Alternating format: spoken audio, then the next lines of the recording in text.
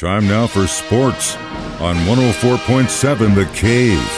Here's Ned Reynolds. Mike the intern, Ned Reynolds in the studio. It's Friday, and for the first time in weeks, Ned came in, sat down, and he looked up at me and smiled. And that's only because partially. But it was there. I saw a little twinkle. It's still there, just a little bit. You have to be happy for baseball fans, the fact that the game has come back and they're going to play the entire 162 games. And when it boils down to everything, yes, there's a delay, but it isn't that much of a delay. And spring training's 2 weeks, and the Major League Baseball season will be 1 week. They'll make it up with double hitters. And am I satisfied? Absolutely not. None. In uppercase, none of this was necessary. This could have, in fact, an executive said this, it all could have been solved before December 1st with people sitting down, being rational about what they're doing. That's just it. Leave your effing egos at the door. The fact of the matter is, these guys get in there and they delay, they come up with all sorts of nitpicking little circumstances. Now, we'll fast forward to the recent contract, the contract which was ratified yesterday at 5:30 in the evening. Here's the deal. The players have an 8-person executive committee. It's 8 guys, most of whom, if not all, are the highly paid players. They sit there, they take a look at things and make a decision and then send it over to the 30 player representatives. Each team has a player representative who's elected by the team. That's fine. They send their recommendation over. Well, the executive committee, the rich guys, looked at the contract that the owners offered yesterday and 8-0 rejected it and sent it to the players' representatives who said, we strongly recommend that you reject this. When the player representatives went to their players on the team, they said, hey, guys, we've been out now for a couple of weeks. It's costing us money. We better get back there. And the younger players all said, you bet your sweet behinds we better get out there. They rejected the committee 26-4. So that's vast majority, overwhelming majority. 26-4, they accepted the pack and sent it back to the executives and said, get this in play right now. One of the four teams that rejected that was the Cardinals. Really? Why? Because one, I'm going to tell you who, but one of the Cardinals is on that executive committee who turned it down. One of the richer, wealthier, well-paid Cardinals. Yeah. So therein lies the whole problem. There are too many people involved. There are too many outside sources involved. What they finally decided was, you know what? The media and the fans aren't going to accept this much longer and may have already rejected Major League Baseball as it stands. We'll find out when the season opens. There are some fans who are going to come back, yes. Why? Sure, I'm paid to report on the games. Do that. But am I involved to the point where I'm going to live and die with a team? Hell no. They don't deserve it. Who's the one who pays the price for all this? Us. Yeah, fans. We're the ones, the ticket prices, the concession prices, they're all going up, folks. Your cable TV, your subscription to services. Oh, man, don't even get guys started on that. The whole Bally, you got to have 5 different streaming things to watch it. It's not cheap at all. And now you're going to turn around after all this and say, okay, we made it. Can we have your money again so we can do this? And how long is this contract for? 5 years. So is everybody happy?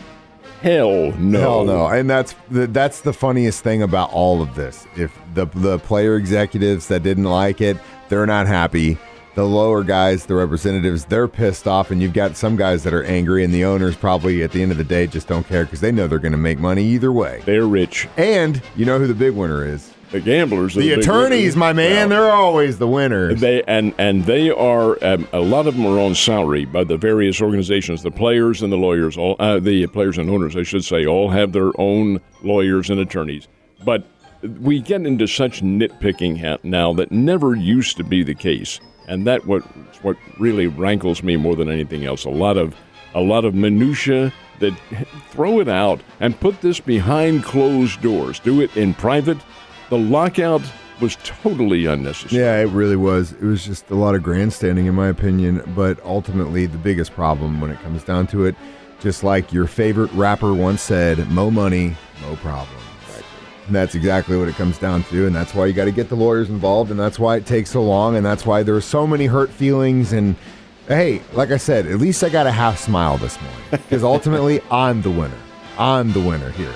On a more positive note, when did the college ladies teams play this weekend? Both of them play tonight. Actually, that's a misstatement. The Drury Lady Panthers played this morning. They are playing in Ashland, Ohio, their first-round game in the regional, which is being hosted by Ashland. Ashland has a higher rating than the Drury Lady Panthers. I don't understand that at all, but they do. The Lady Panthers will play Missouri St. Louis, UMSL, which is in their conference, and which this will be their third meeting this year. Drury has beaten this team twice. They are good. Last time they played was last weekend, and Drury won. The Lady Panthers won by 10 points. They certainly didn't rout this team. It'll probably be a good game, but I look for Drury to win. In fact, I look for Drury to win this regional, even though Ashland has the home court advantage in this thing. Ashland has been a house of horrors, the city itself, for the Drury Lady Panthers. They've lost some big games up there in controversial circumstances. But we'll see what happens this time. The Lady Panthers are a very good team. So the Lady Bears play tonight up in Moline, Illinois. This is the quarterfinal game of Hoops in the Heartlands. That's what the ladies' postseason tournament is called in the Missouri Valley Conference. And the Lady Bears will be playing Drake. Drake eliminated Bradley last night 71-56. Drake will be a formidable opponent, but the Lady Bears have had some big success against the team this year. Drake is not as strong as they have been, so should be a pretty good game. Yesterday, Major League Baseball shared an image that said 28 days.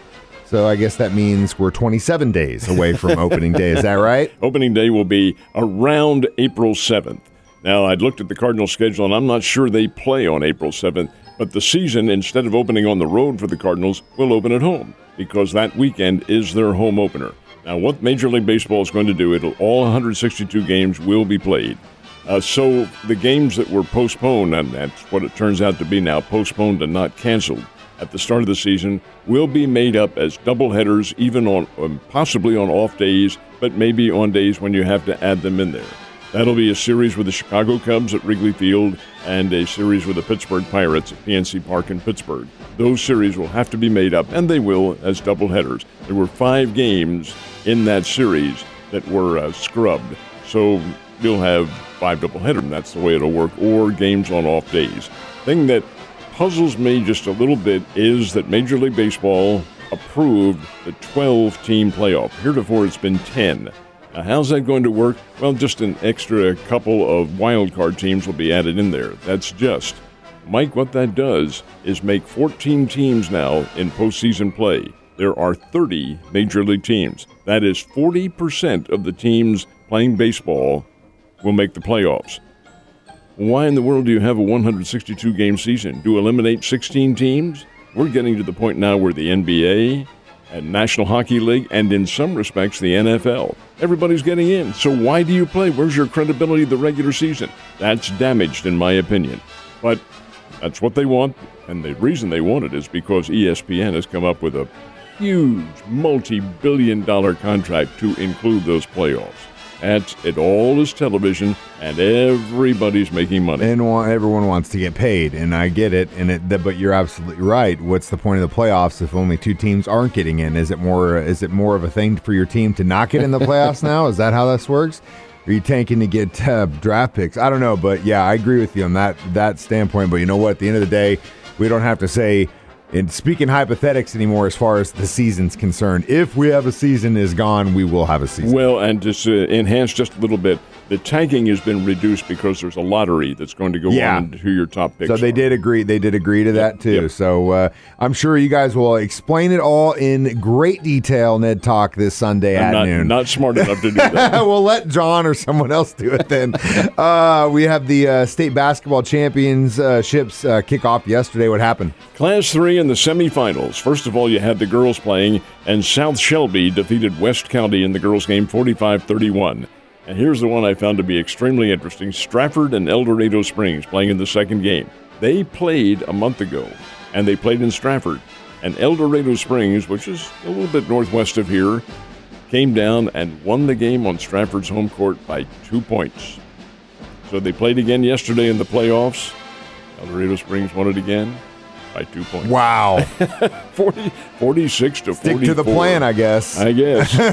Actually, that's a little bit misleading because the game was not decided at the very end. Eldo had the lead in the final seconds, and the kid from Stratford hit a three-pointer to make it 2 points. But be that as it may, it's still a close game. In the boys' game, Charleston from down your part of the country defeated Duchesne 56-53, and Lafayette County knocked out Thayer 64-59. Now, all the teams will play. The losers play for third place later on today, and this is the day that classes 1 and 2 have their semifinals, state championships, coming up tomorrow. Speaking of which, some pretty crazy basketball last night on the college men's side. We had that Oklahoma win against Baylor. That was pretty incredible. And then Mizzou, how'd they make out? Mizzou's season came to an end.